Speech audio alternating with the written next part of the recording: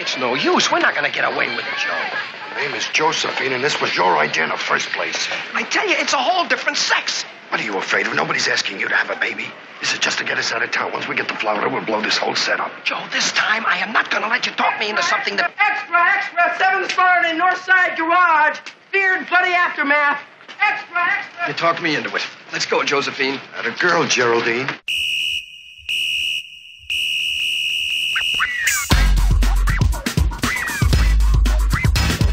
Hey everyone, welcome to The Boot! That's right, it's The Boot. We are recasting classic movie reboots, so Hollywood doesn't have to. And this week we do mean classic. Classic, in the most classic of senses. Guys, I'm Brian Flynn, and With me today, on the run from the mob, it's Kenna Trent. Kenna, how are you? I am always on the run from the mob. Ooh, that Kentucky mob, huh? I'm sure there is some sort of Kentucky Mafia. This week, Ken and I are doing the 1959 classic Some Like It Hot starring Tony Curtis, Jack Lemmon, Marilyn Monroe, George Raft, and Joe E. Brown. I had never seen this movie. You requested we watch it. Mm-hmm. I'm glad we did. Yeah. It's widely believed to be one of the best comedies ever made.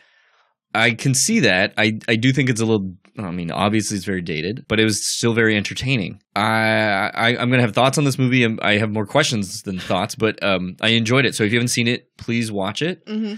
But before Kenna and I pick the top 5 characters of this movie and reboot it as if the movie is being remade today, we are going to get into some actual reboot news.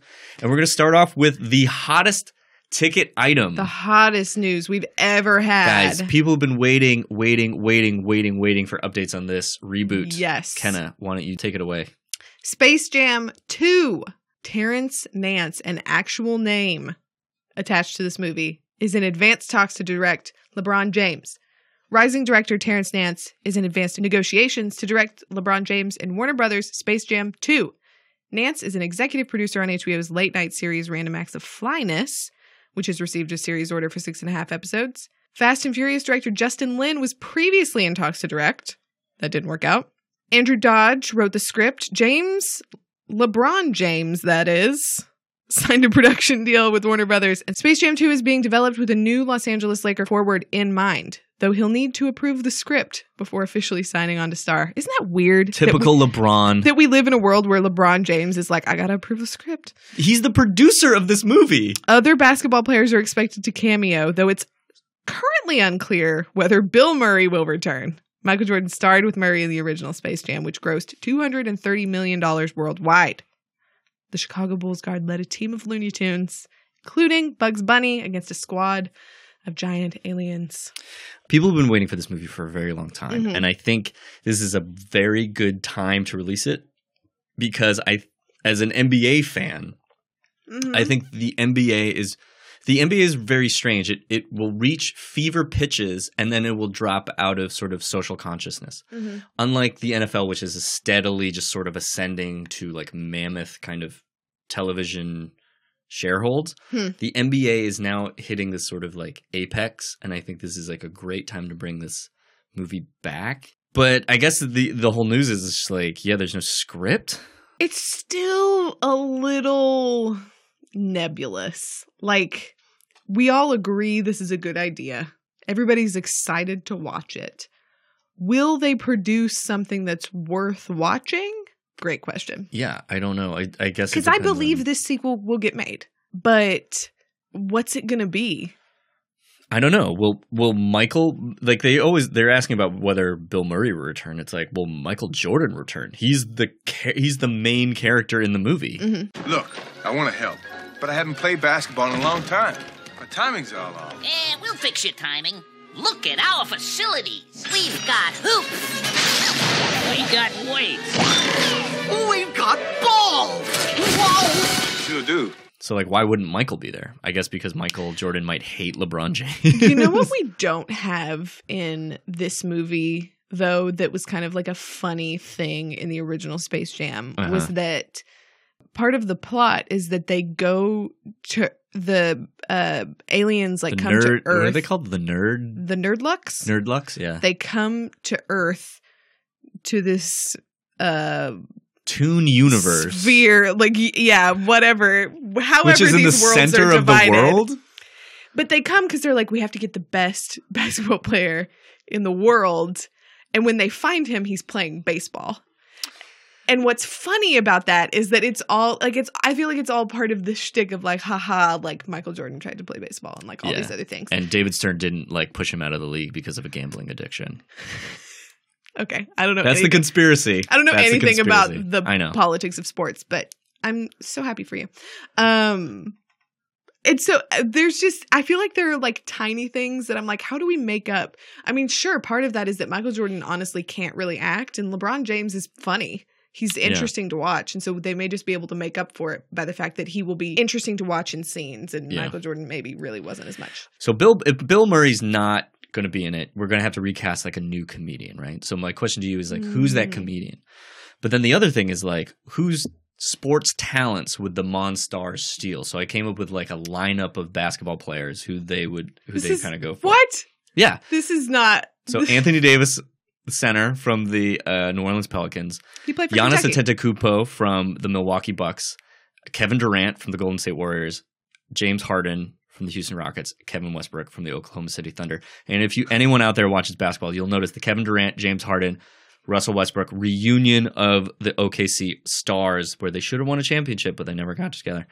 But my question to you, who's the comedian that would fill sort of like, who would it be? Bill Hader from the kind of train wreck they had relationship sort of, that they had? sort of that thing of like Repartee. they would at one point, aren't they like playing basketball? Yeah. And that's sort of what Bill Murray does in Space Jam. Right. Is he's like he's just kind of the person who's like, oh no, I don't play that, I don't do that. Yeah. And you're like, because you're Bill Murray. I know. That could be fun. I would watch kept thinking Bill Hader. Ian Barinholtz. Oh, Ike Barinholtz would be really funny. Yeah. That would actually be a really good choice. That makes sense to me. I think everyone will watch this movie. I think we all want to see this movie, and I definitely want to see LeBron James scream at Daffy Duck when he misses the go-ahead score at the end of Game 1 to lose to the Monstars. I think that would be wildly amazing. If you get that joke, please follow me on Twitter. I'm @FlipMay, and we'll talk about NBA basketball. Okay. Wow. Pirates of the Caribbean 6 in the works, but will Disney finally remove Johnny Depp from the franchise? Not likely. Ugh. While people are currently focused on what will happen with Guardians of the Galaxy 3 after the firing of James Gunn, there is another project at Walt Disney Studios that might have some issues moving forward, and that is Pirates of the Caribbean 6. We now hear progress has been made, and it might actually end up happening with director Joachim Roning? I have no idea. JoachimRO with a line through it, NNING. We'll spell it out for you, and you Joachim decide. Roning expected to return. I guess he directed 5. Mm-hmm. Now comes the big question. Post James Gunn, will Disney tolerate the return of Johnny Depp in a 6th film? Yep. Yes, they will. Producer Jerry Bruckheimer seemingly doesn't see any issues with Depp. Weird. Has he not been online ever? Stating last year to Digital Spy that he didn't see the franchise continuing without Depp. Why? That seems harder and harder to swallow, even more so with fresh reports of Depp punching a crew member on his latest film, leading to a lawsuit and a bizarre interview only cementing his erratic behavior, not excluding previous domestic abuse allegations. It's really hard to ignore that elephant in the room business-wise concerning Depp's involvement with Pirates of the Caribbean, Dead Men Tell No Tales, The 5th movie, and the big dip the latest film took at the box office, potentially due to his participation. And then kind of, in our notes, provided this very beautiful, lornful-looking Orlando Bloom.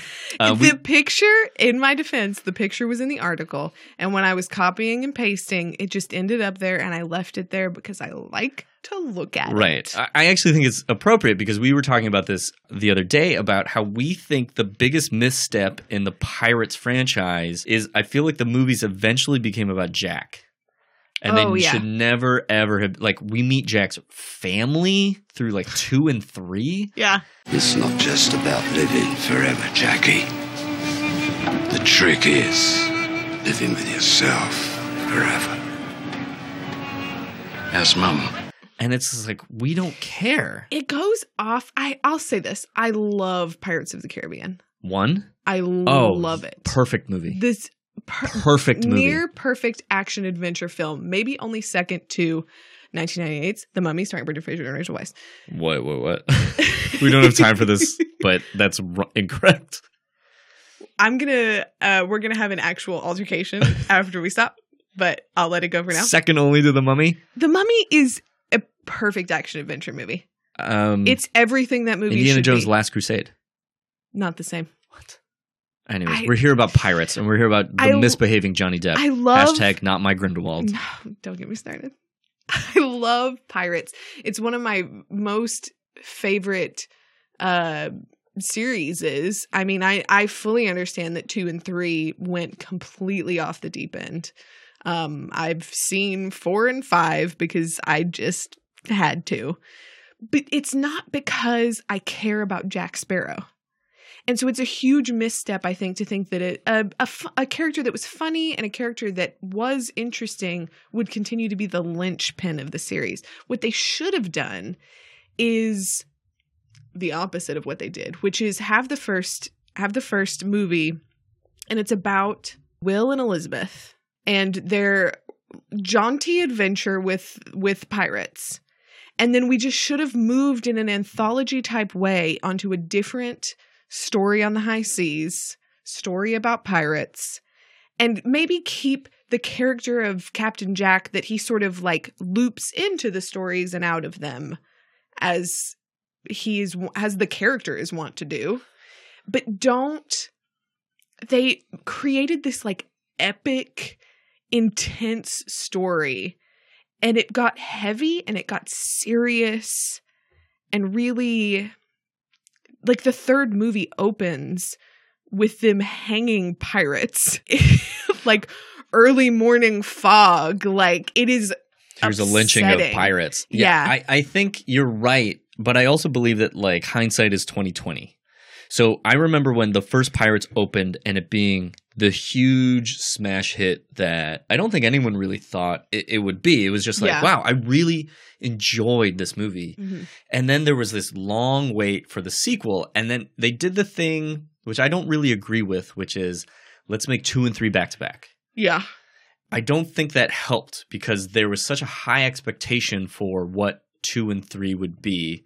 And instead we got this like weird faux surrealist like Jack Sparrow in the Netherworld where he's like trying to eat a peanut. Meets himself? Mr. Sparrow, I can. What say you about the condition of this tack line? It be proper to my eyes, sir. It is neither proper nor suitable, sir. It is not acceptable nor adequate. It is in obvious fact an abomination. Begging your pardon, sir. But perhaps if you gave a man another chance. Shall I?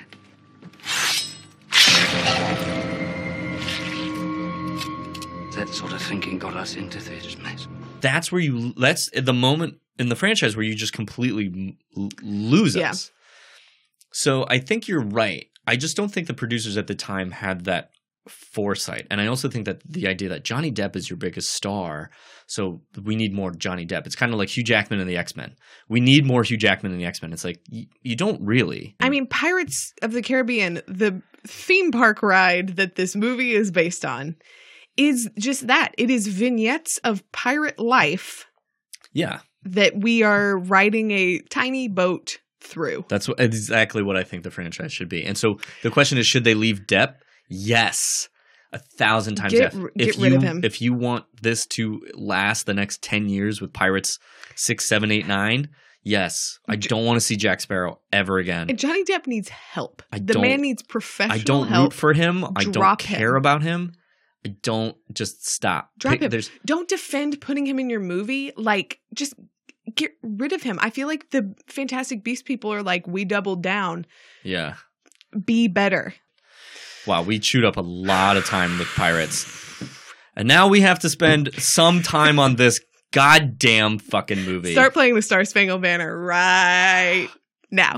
Glenn Powell to join Tom Cruise in Top Gun sequel after all. Glenn Powell will be headed into the danger zone. The actor who stars in Netflix Set It Up, watch it, is in talks to join the cast of Paramount's Top Gun sequel. The move happens after Powell was in contention for and lost the part of Goose's son, which will be played by Miles Teller. Details of Powell's role are being kept in the hangar. Hangar! They're being kept in the hangar! Okay, first of all, don't tell people that he lost out on a role. Yeah. This sounds like it's like, oh, here's the consolation prize. But obviously, in my They head, had a different, good for Glenn Powell. I love him. I like Glenn Powell. Some of my friends really don't like Glenn Powell. Some of my friends were very sour on Set It Up because they're dead inside. That's weird That's to me. weird to me. Just enjoy it. Like, we've been given the gift of a rom-com. That's exactly how I feel. Because we don't get like a new puppy. Get that tone anymore. You don't get that perfect, like, because for a while in like the mid to late 90s, early aughts, like we were just pumping out great. Yeah. I guess it's like not there anymore. If I don't know who he's playing, I'm assuming he's Iceman's son because I don't think Iceman is going to suit up and fly around with Maybe he's just Maverick. another like rival. For who? Miles Teller? I don't like the idea. I'm worried this might be Creed now. This might exactly be Creed. Everybody's son. Goose's son goes to Maverick to teach him how to be a Navy pilot. Oh, right. Isn't Creed 2 about Creed's son going to Rocky to fight Ivan Drago's son. Right. Who killed Come on. who killed Apollo Creed in 4. Spoiler. Come on. Look, I'm all for Creed. I guess I'm gonna have to watch this stupid movie. Goose, you're such a dickhead. Whose butt did you kiss to get in here, huh? Well, the list is long but distinguished. Yeah, well, so's my Johnson. Let's make a pact. I will be with you when you watch Top Gun as a reminder. We'll watch Top Gun and then we'll go see Top Gun 2. Okay. And we'll do a Top Gun episode. We'll do a whole Top Gun thing. Okay, guys, we're gonna get into the reboot of Some Like It Hot, but before we do that, Kenna, people need to know the rules. This is a podcast best listened to with an open IMDb. We may talk about some people you've never heard of, and you're going to want to look them up. We will be talking about a movie that you may not have seen. So if you haven't seen it... If you haven't seen this movie that was made... in 1959... Like, you know how after a while, there was like people who were like, don't tell me that Bruce Willis is dead at the end of The Sixth Sense. And I'm like, it's too late. If you don't know that by now... Guys, you've had almost 70 years to watch this movie. Watch it. Genuinely watch it. It's a lot of fun. It's a little long, but it's a lot of fun. Now to the rules. Rule number 1, no remakes, reboots, or long-lost sequels. We can't do a movie that has already been redone in the last 20 years. This includes franchises like Pirates of the Caribbean that pop back up with sequels just all the time. Rule number 2, no imaginary casting. Our dream cast must be made up of actors that are alive and working today. Rule number 3, no tender casting. We can't just cast someone based on how they look. You have to have seen their work and be able to vouch for their talent. This one actually might be tough because I had trouble disassociating who was playing parts with their part. All right, guys, this is the reboot of Some Like It Hot. You the replacement for the bass and sax? That's us. And I'm Daphne. This is Josephine. Yeah. I'm Sugar Cane. Hi. Sugar Cane? Yeah, I changed. I used to be Sugar Kowalczyk. You're Polish? Yes. I come from this musical family. My mother is a piano teacher and my father was a conductor. Where did he conduct? On the Baltimore and Ohio. Here, you want some? It's bourbon. I don't want you to think I'm a drinker. I can stop any time I want to, only I don't want to, especially when I'm blue. All the girls drink. It's just that I'm the one that gets caught. Story of my life. I always get the fuzzy end of the lollipop. Some Like It Hot, directed by Billy Wilder, who directed Sunset Boulevard and Double Indemnity, both amazing movies. And it stars Tony Curtis as Joe, Josephine, and Junior, Jack Lemmon as Jerry and Daphne, Marilyn Monroe. I never thought we would be recasting Marilyn Monroe, but Marilyn Monroe as Sugarcane Kowalski, George Raft as Spats Colombo, and Joey Brown as Osgood Fielding. So I was chatting with you online about like how I was trying to do this, and online we were texting. Was it text? Oh, I thought it was G-Chat. Chatting online. I thought it was G-Chat. Oh yeah, we're not in a chat room. Yeah, we got on ICQ and we talked about this movie. Okay, so I had never seen this movie, so I, watching it from a 2018 perspective for the first time, I was just like, there's like so many ways that you can go with it. Mm-hmm. But I ultimately was just like, okay, well, our rule is like we got to cast the movie that is written. So this movie was made in 1959. It takes place in Prohibition America. Yeah. But, the issues of sort of cross-dressing for humor, the romancing under false pretenses, here's what astonished me about this movie more than anything was the idea that, like, I was really worried this was going to be like a gay panic movie. Mm-hmm. And there is none of that in here. Yeah, it's very tame. It's very tame. It's very like, hey, this is a farce. Everything is like, we're just people in a situation, and they don't really address any sort of social situation, but they address the social situation in that time era. Yeah. Dirty old man. What happened? I just got pinched in the elevator. Now you know how the other half lives.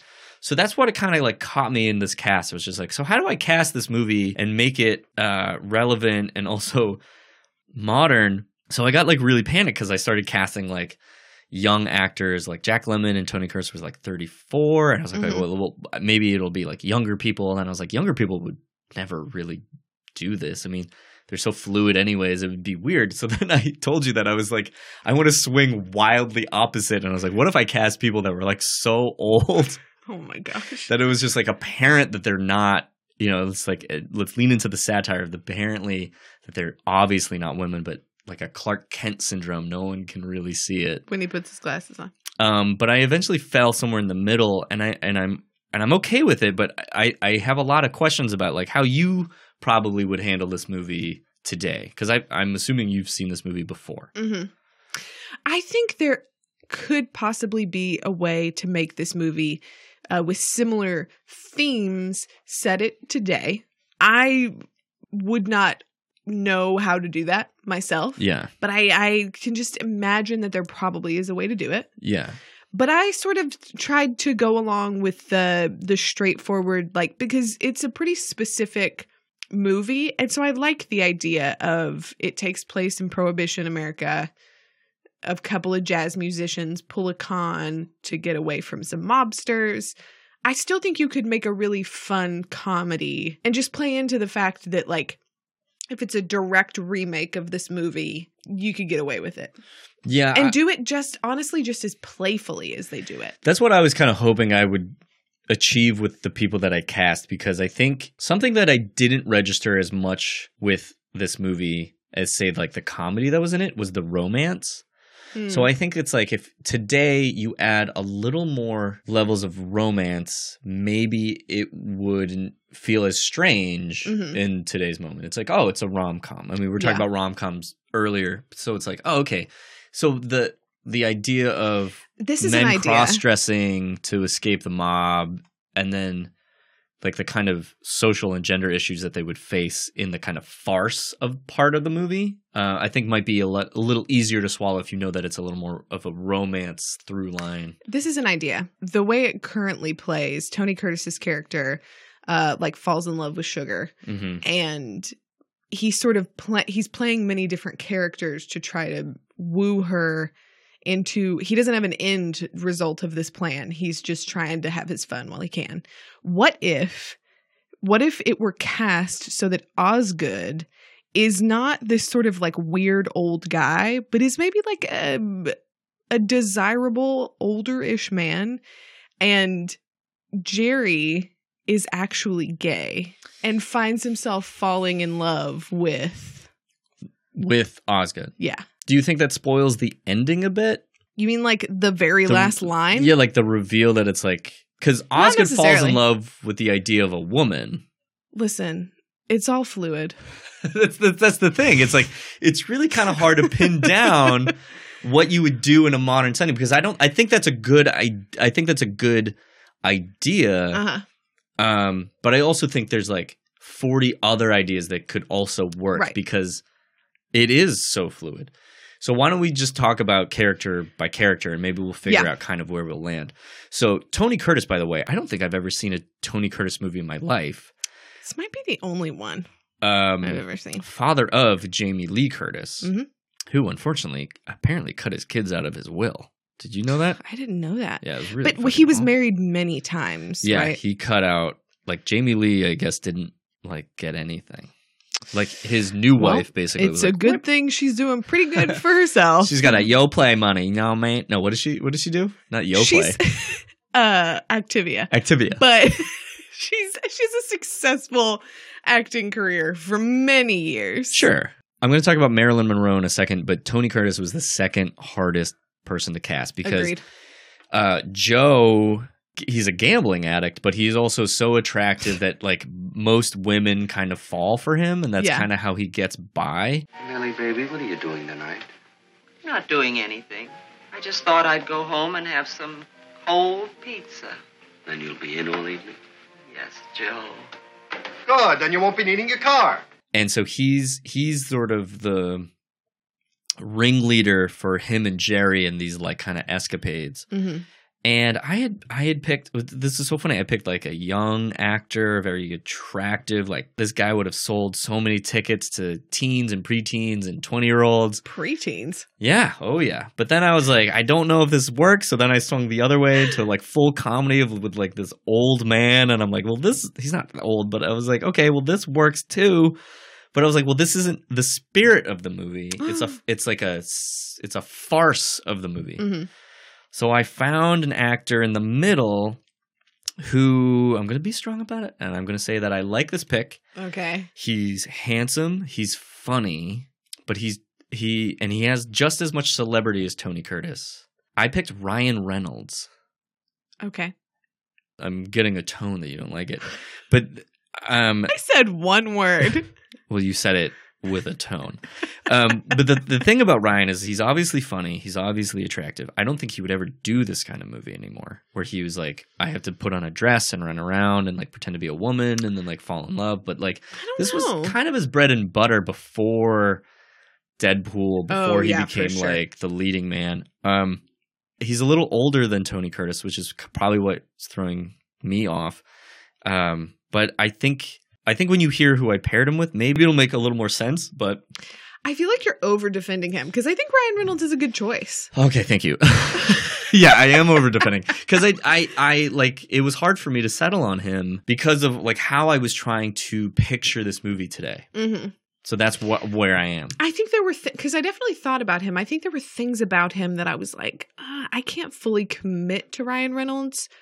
I don't know. There was something off, I think, about how I would see him play a woman.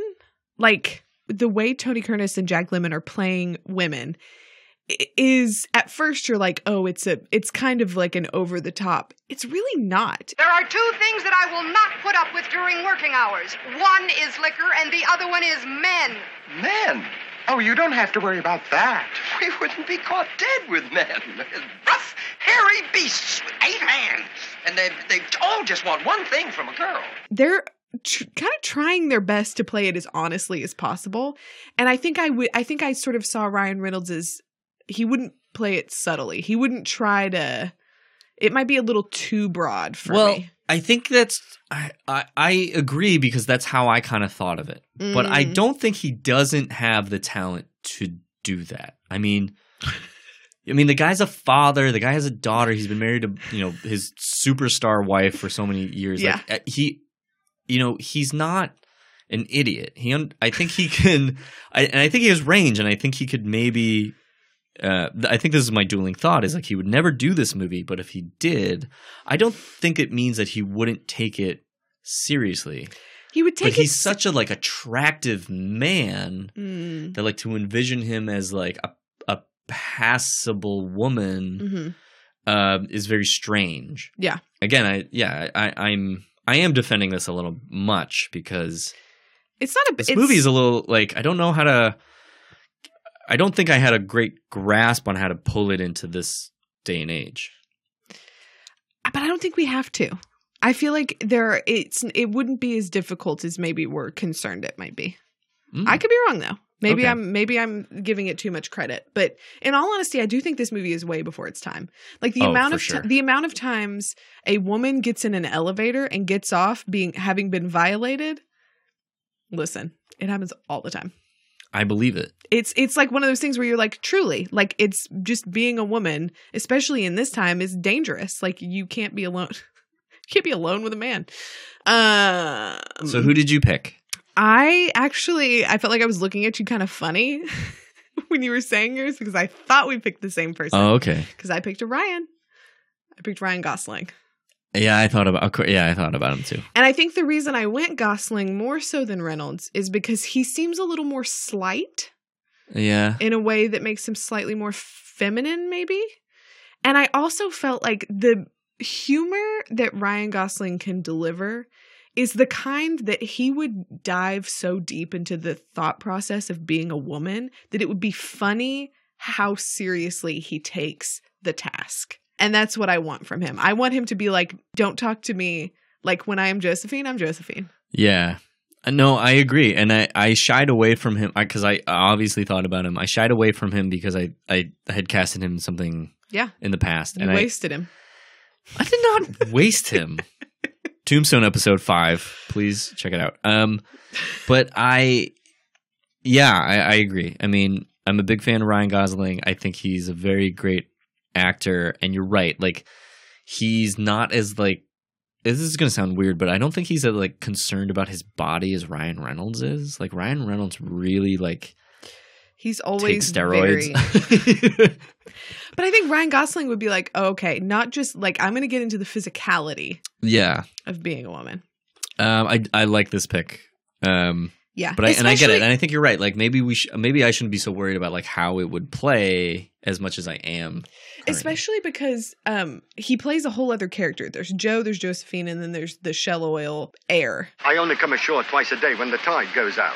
It's on account of these shells. That's my hobby. You collect shells? Yes, so did my father and my grandfather. You might say we had a passion for shells. That's why we named the oil company after it. Shell Oil? Please, no names. Just call me Junior. And so I kept thinking, too, about how if you needed him to slick back his hair and throw on a captain's hat, he would have that sort of suave, charming, charismatic, the Cary Grant voice. I actually think that might be a point for Ryan Reynolds in a bit because, like, Tony Curtis's Shell Oil Jr. is so insane. Like, I loved his accent is like this faux transatlantic English American. Well, he modeled it after Cary Grant. And then apparently when Cary Grant saw the movie, he was like, I don't sound like that. And the rest of the world was like, yeah, you do. But I don't think Ryan Reynolds is a bad pick. Thank you. Yeah. What's funny is you're going to pick next, but the guy that I picked for Jerry, I found photos of Ryan Reynolds and him in these like matching blue tuxes. And I was like, well, this is kismet. Like, I got to go with Ryan Reynolds. Some of my favorite moments from the movie come from Jerry/Daphne, which the first of being when they're discussing what they're going to call each other. And then when he introduces himself, he's like, and I'm Daphne. They're on the train. He's like, what happened to Geraldine? He's like, I felt more like a Daphne. So good. He's Jack Lemmon. By the way, Jack Lemmon, if you don't know Jack, like Odd Couple, Glengarry Glen Ross, more of his dramatic roles, but he's very funny in this. But he was so manic the whole time. Like, he's like kind of screaming when they're in the train car and trying to make drinks, and all the women are like in his bed. I'm a girl. It's so funny. He delivered one of my favorite lines, which is, I think it's after they get off the elevator. Oh, it's when Osgood first like hits on her, and they get up to their hotel room, and he looks at himself in the mirror and is like, look at that, I'm not even pretty. That's like, if there's one thing that encapsulates the female experience, it's getting like hit on or catcalled or somebody making like an inappropriate pass at you, and you get home and you look at yourself in the mirror and you're like, look at that, I'm not even attractive. Oh my God. Ladies, you know what I'm talking about. That's so enlightening to me. All right. You've just extended my relationship like 2 years now and well beyond. Plus, apparently, the engagement scene where Joe comes back and is like, what happened last night? And he tells him that he got engaged. Apparently, that killed so hard that people were laughing so much that they could not hear what they were saying afterwards. So they invented this sort of like maracas thing to generate time so that people could get the laugh out and still hear like the plot that was happening afterwards, because people like could not stop laughing. What are you talking about? You can't marry Osgood. You think he's too old for me? Jerry, you can't be serious. Why not? He keeps marrying girls all the time. But you're not a girl, you're a guy. And why would a guy want to marry a guy? Security. It's so good. Funny. It's I love really the line funny. where like Joe is on the way to the date And Jerry's, as Daphne's just like, well, look at that. He does have a bike. Oh my gosh. Okay. It's good. Okay. So I feel like I made a bit of a wacky choice for my Jerry slash Daphne. Yeah, me too. I can talk. But when I thought of it, I was like, this makes me really happy. Because I think he can do it. It's a bit of a stretch for him, but I think he can do it. Okay. I picked John Mulaney. Ooh, I like that. I think the idea is like the stretch, like John Mulaney as an actor. Uh-huh. I don't know much about him. Who can do character work. If you have never seen Oh Hello, visit it. Right. But like his sitcom just like died on the vine, right? Which is interesting that like characters good, stand up good. John Mulaney is himself in a comedy series. No one wants to see. Yeah, but he is one of the funniest people on the planet. He's so funny. I thought about him too. He's so funny. I think he has that sort of, because another thing I kept trying to keep in mind when I was casting the two male leads was I was like, these have to look like slicked back 20s jazz singers. They have to be people that I'm like, okay, well, I believe them first as just like trying to make it musicians. Yeah. And then you also believe them as attempting to be women, to pass as women. Did you ever see that SNL sketch where John Mulaney is the waitress? Yes. When he was hosting. Yes. And it's really funny. Yes. Because then at the end, he's like, he like reveals himself. I think it could be fun. It could be really fun to watch him do this. Especially like you just let him kind of riff off if Ryan Gosling is more of the straight man and John Mulaney is just playing off of him. Mm-hmm. That's a duo I want to see. That's pretty good. Yeah, so I mentioned this earlier, like watching Jack Lemmon in this role, he's very hyper and up, and he's always like kind of screaming. And I thought it was funny, but I thought today you might get something a little more subtle. And so I picked an act. I'll be honest. Again, the photo, they look so good together. But I need to look up this picture. He is, I think he's Irish or English. But the idea of like having him play Jerry or Daphne in the moment when he runs into Junior, when Sugar meets Junior, and Daphne shows up and he's like, "What is this accent?" What are you trying to do to that poor girl putting on a millionaire act? And where did you get that phony accent? Nobody talks like that. I don't know how this is going to go over, but I picked Chris O'Dowd. It's not going well. I want to see this picture of them together. In these two blue tuxedos. Okay. Oh, no, Ken is not having fun. The air in this episode is just... Here's the thing. I love Chris O'Dowd. So funny. I love Chris O'Dowd. He's funny. Hilarious. But he's not as hyper as Jack Lemmon is. He's not that. But I mean, like John Mulaney's not that kind of comedian either. No. Like his energy would not be. It would be more of a cynical. What's funny is like I feel like John Mulaney is the right comedian for 1959. But trying to play 1929 maybe it's easier. Like Chris O'Dowd. I feel like I can see him doing it. Right? Like I can see Chris O'Dowd doing this, but I also don't know how I feel about it.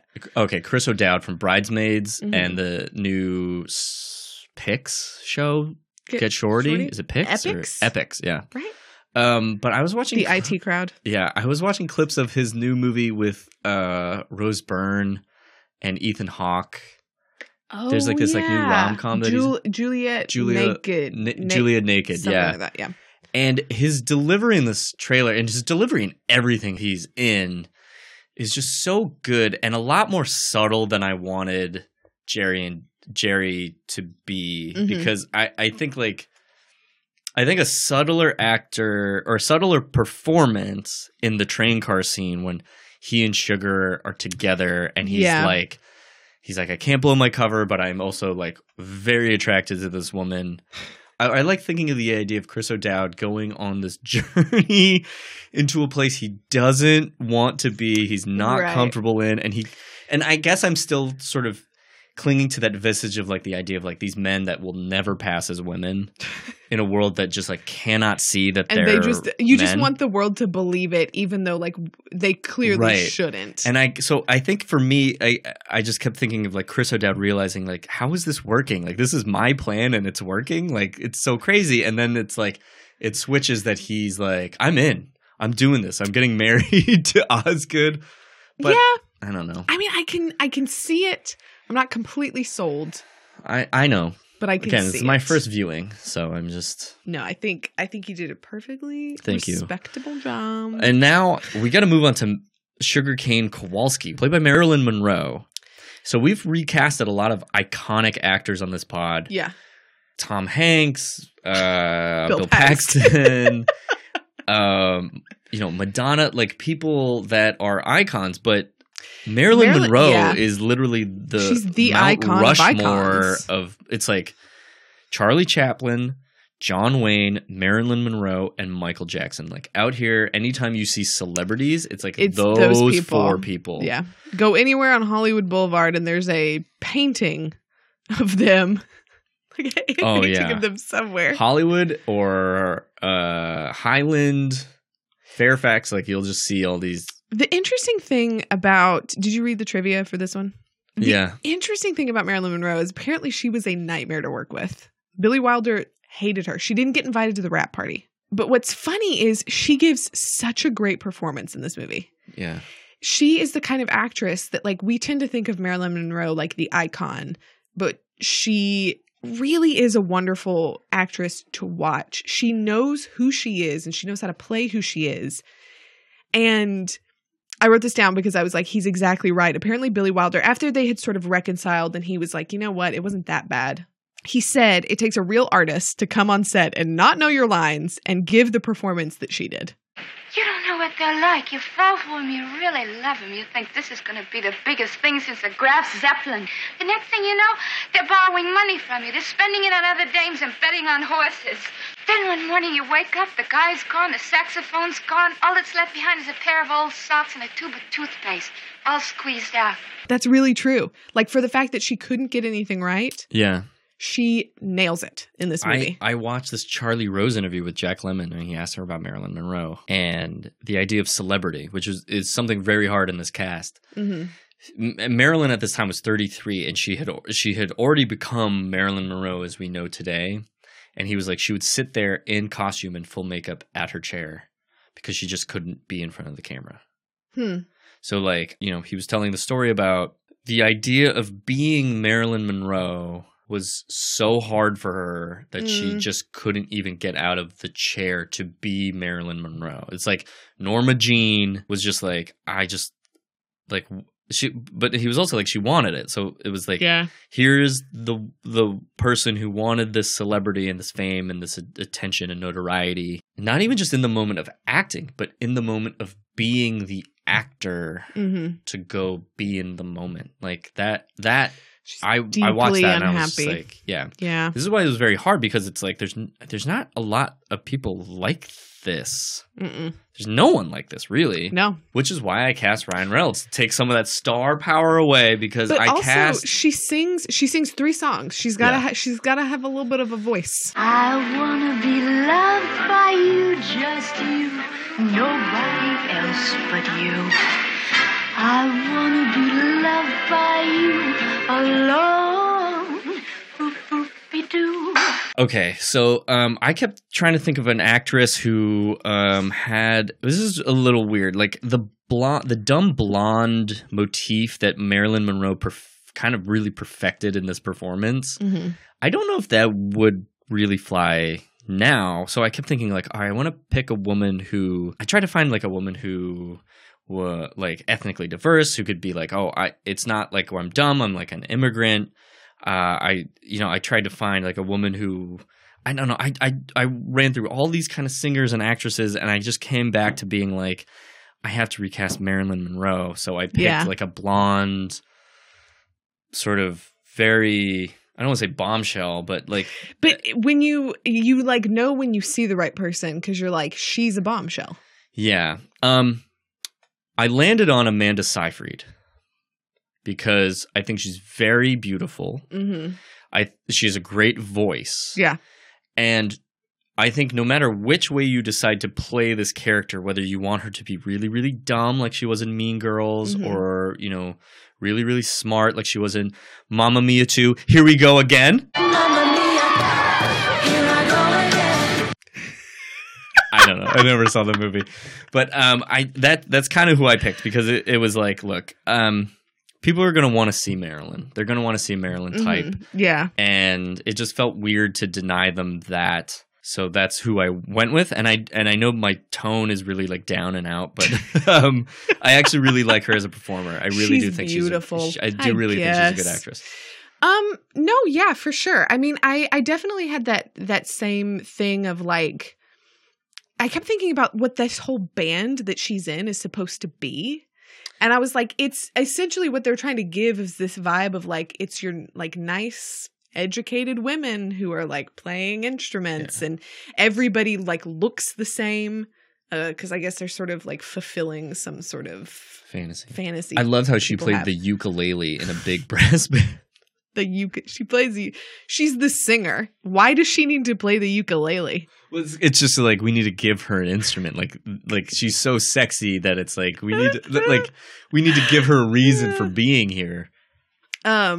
No, yeah, I think that's a really good choice. Thank you. I just need some encouragement. You said finally. Because I went through the same thing where I was like, you look at a lot of people that you're like, this person's talented, this person's great, this person's beautiful, this person's this person's that, but they're just not Marilyn. And so it's difficult shoes to fill. Which is why I picked Amanda Seyfried. She's the one. She's the one. I'm so relieved. How dare you use my tactic on you?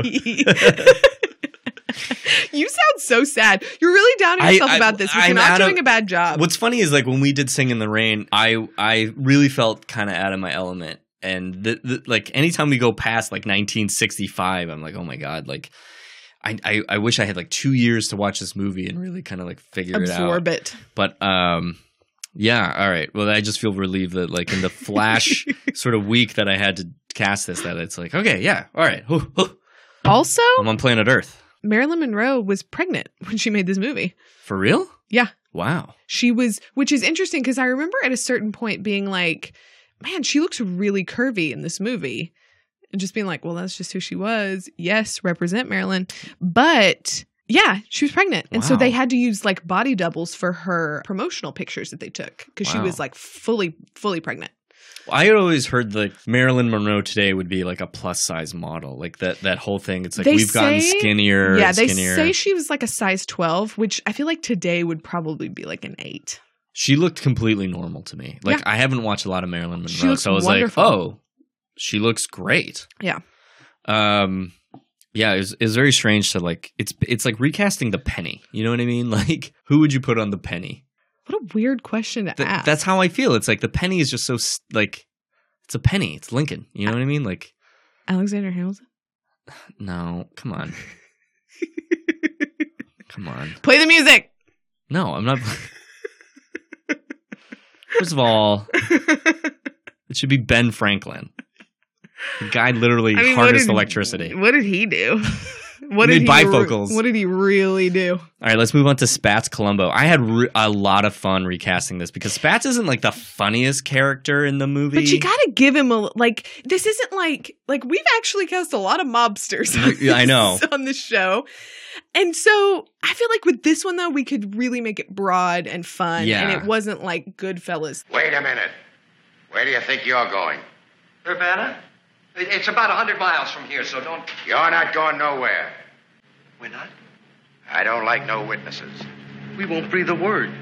You won't breathe nothing. Not even air. I kept thinking it's like the mobster has to be funny enough to let them just run out of the gas station after they kill all those guys and be like, we'll find them. It's like, he literally is just like, don't worry, we'll find them. It's like, they're in Chicago. Like, I don't know how many people were in Chicago in 1922. A lot. But in 2018, there's literally like 40 million people. I don't know. I'm not good at numbers. There's only like 8 million people in LA. I don't know how. 40 million people. I don't know how many people are in Chicago. I'm not good at Brian's- quantitative math. Brian's drunk. I'm glad that we agreed. Like, this guy has to be a little funnier. So who did you pick? I went with Fred Armisen. And the reason was because he can do just about any kind of character. And I wanted him to be more of this like sleepy, weird Gangster. Yeah. That's really funny. I thought about Fred Armisen, but not for Spats. I thought of him for Osgood. Fred Armisen is so funny. He's hilarious. So funny. Even Portlandia, in his, I'll say this. SNL. I one time saw, well, this is going to sound really pretentious, but I'm not even going to say it. I have seen Fred Armisen in person. And the reason I knew it was him was because he was moving his hands in a very like Fred Armisen way. Now you are too. And I was like, I literally looked at my friend and I was like, that's Fred Armisen. And we saw his back first and she was like, how could you tell? And I was like, just look at him. Like he is a character in and of himself. Yeah, I like the pick. I picked an actor who I don't know if many people are going to know, but I've seen he's sort of like in that Barry Pepper kind of realm where it's like he's in things and you're like, this guy's funny. It's this one. Okay. I don't think he's been in a lot of stuff, but I did want to make sure that the villain was at least somewhat intimidating. Mm-hmm. So that like visually when he's on screen, you You're feel like, that they're like, he's yeah, you the gotta run away. Yeah. But I don't know if people know who Kim Coates is. He is in the movie Goon, and he was on Sons of Anarchy, and he's going to be in a movie that we're going to do in I think next week. I'm trying to know because I know his face. I'm trying to figure out what I know him from. So Black Hawk Down, Sons of Anarchy, Goon. He's just like a character actor. Yeah. Battlefield Earth with B Peps. One day we should do. I know. He's in a lot of like B movies. Yeah, all stuff that like I could have seen him at some point. Yeah, but I watch clips of him. I'm like, he's sort of like Walton Goggins. Yeah. He kind of has that vibe. Mm-hmm. So it's like, yeah, he's not like super famous, but like he'd play a great villain. He's funny. If you ever seen the movie Goon, he gives a great like speech as the coach. So that's who I went Interesting. With. No, I think this is a really good choice. Thank you. I'm very proud of out of all the people in here. He's I'm like, look at this diamond in the rough that I'm bringing to this the table. Random guy I pulled out of nowhere. Okay, let's move on to Osgood. Osgood Fielding. I didn't think he was going to be a major character, and then the last second half of the movie, he's like in almost every other scene. Yeah, I mean, he really sort of saves the day at the end of the whole thing. I flipped back and forth between two actors, and it was kind of dependent on who I was going to settle on. So with the cast that I'd made, I ended up settling on a guy who you had to pick an actor who people weren't going to feel weird about falling in love with, like a cross-dressing man on the run. Yeah. That like they would endear you to sort of like what was happening. Mm-hmm. I ended up going with Henry Winkler. Oh, that's fun. The Fonz. That's a fun choice. And for younger people, Arrested Development and Barry. Henry Winkler is still like in his prime in a weird way. That so feels weird to funny. say, but like I'm still laughing constantly when I see him in things. Mm-hmm. Yeah. I think that's a really good choice. Like watching him in the Tango, watching him kind of like woo. It's really not wooing. He's very aggressive in his wooing. People didn't know how to woo in the 50s. If I promise not to be a naughty boy, how about dinner tonight? I'm sorry, I'll be on the bandstand. Oh, of course. Which of these instruments do you play? Bull fiddle. Oh, fascinating. Do you use a bow or do you just pluck it? Most of the time, I slap it. You must be quite a girl. Want to bet? I just love that part where like Jerry / Daphne are walking into the hotel and he's like upset because like Joe and Sugar are like flirting. And Osgood comes up, he's like, "Can I help you with a bag?" And he just throws all the bags. All his bags. Can I help you with a bag?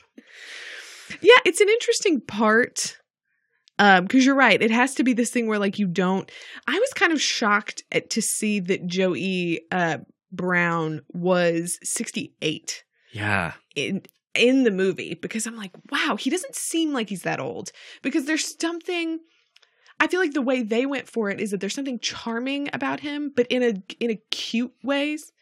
And so I kind of wanted to be like, who is someone who has a charm about them, but just in a different way? Yeah. I went with Jeff Goldblum. Yeah. Yeah. And I liked this because I can see him getting so carried away. Yeah, he's very fluid like too. this. Like he's very like. Yeah. If you ever come to LA, guys, come to LA. Go to the Rockwell on Vermont. Watch him perform jazz. Yeah, he's exactly. Apparently, this guy. he really works the crowd.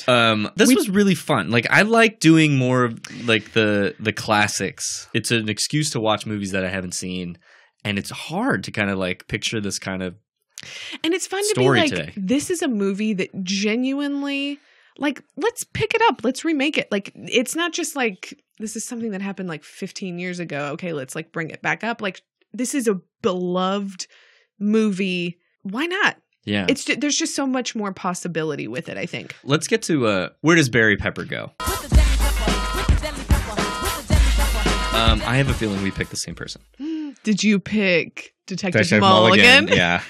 Come on. If there's a cop in the room, it's Barry Pepper. It's Barry Pepper. Yeah. If there's a cop who's from Chicago who happens to go down with the delegation of mobsters to the convention in Miami just to see what's up, it's definitely Barry Pepper. He has some really good one-liners in this movie, which is so great. In a movie full of great one-liners. Oh, absolutely. There's so many great one-liners. But in the beginning of this podcast, we were talking about like there's so many different ways that like a 2018 version could play. I feel like we settled on this idea as just like, let's not worry about maybe so much the identity politics as much as like the plot of what's happening, and then just make it as fun as possible, because I think that's kind of what the original did. It's like, it's Hollywood in 1950. Like they definitely knew gay people. I don't know if they knew trans people, but like they're probably just like, look, let's not make fun of the things that are happening. Let's just play it as funny as we can and as serious as we can, and we'll hit that kind of stride.